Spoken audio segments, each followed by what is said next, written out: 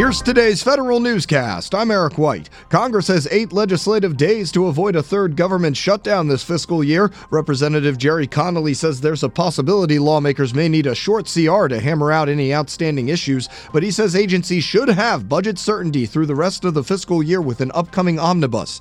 The current continuing resolution expires March 23rd. Congress did most of the heavy lifting when it set new spending caps for defense and domestic agencies last month. Lawmakers need to finish appropriations by next Friday.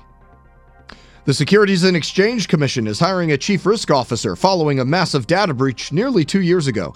SEC Chairman Jay Clayton came up with the idea after testifying to Congress about the breach last September. Clayton also asked lawmakers to approve a budget that will allow the SEC to improve its cybersecurity. SEC would receive a $1.6 billion budget under President Donald Trump's fiscal 2019 budget proposal, a 3.5% increase over enacted levels. A Homeland Security Agency spokesman publicly quit, citing a disagreement with the Trump administration. More now from Tom Temin in today's management report. James Schwab was public affairs officer for the San Francisco Division of Immigrations and Customs Enforcement. The San Francisco Chronicle reports he's resigned.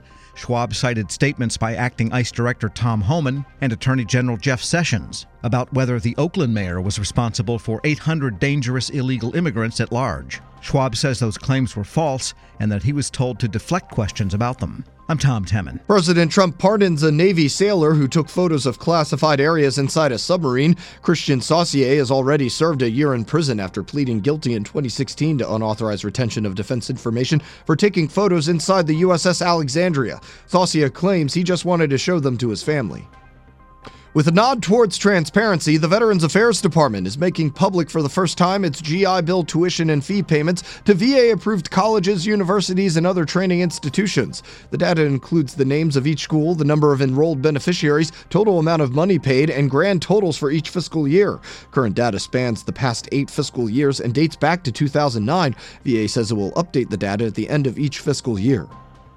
They may not be on the job for long, but acting inspectors general still provide robust oversight of the agencies they oversee. A Government Accountability Office survey polls 9 acting IGs and their staffs. 49 to 69% of OIG staff say having an acting IG had no impact on the office's ability to plan or conduct audit work. At the time of the survey, 12 out of 64 IG offices had acting heads.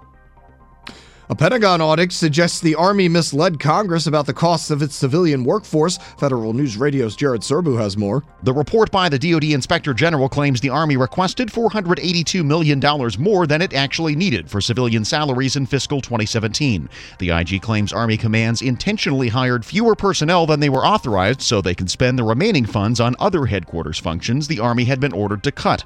Army officials strongly dispute the IG's findings, saying they're not supported by empirical evidence.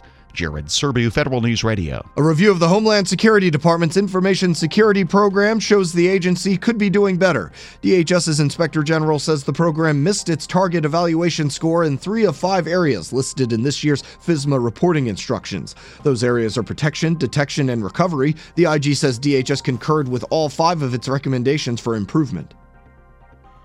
And auditors find continued and significant holes in how FEMA manages technology. Federal News Radio's Jason Miller has details. The Homeland Security Department's Inspector General says the FEMA Chief Information Officer misled auditors and removed funding and staff resources needed to address open recommendations.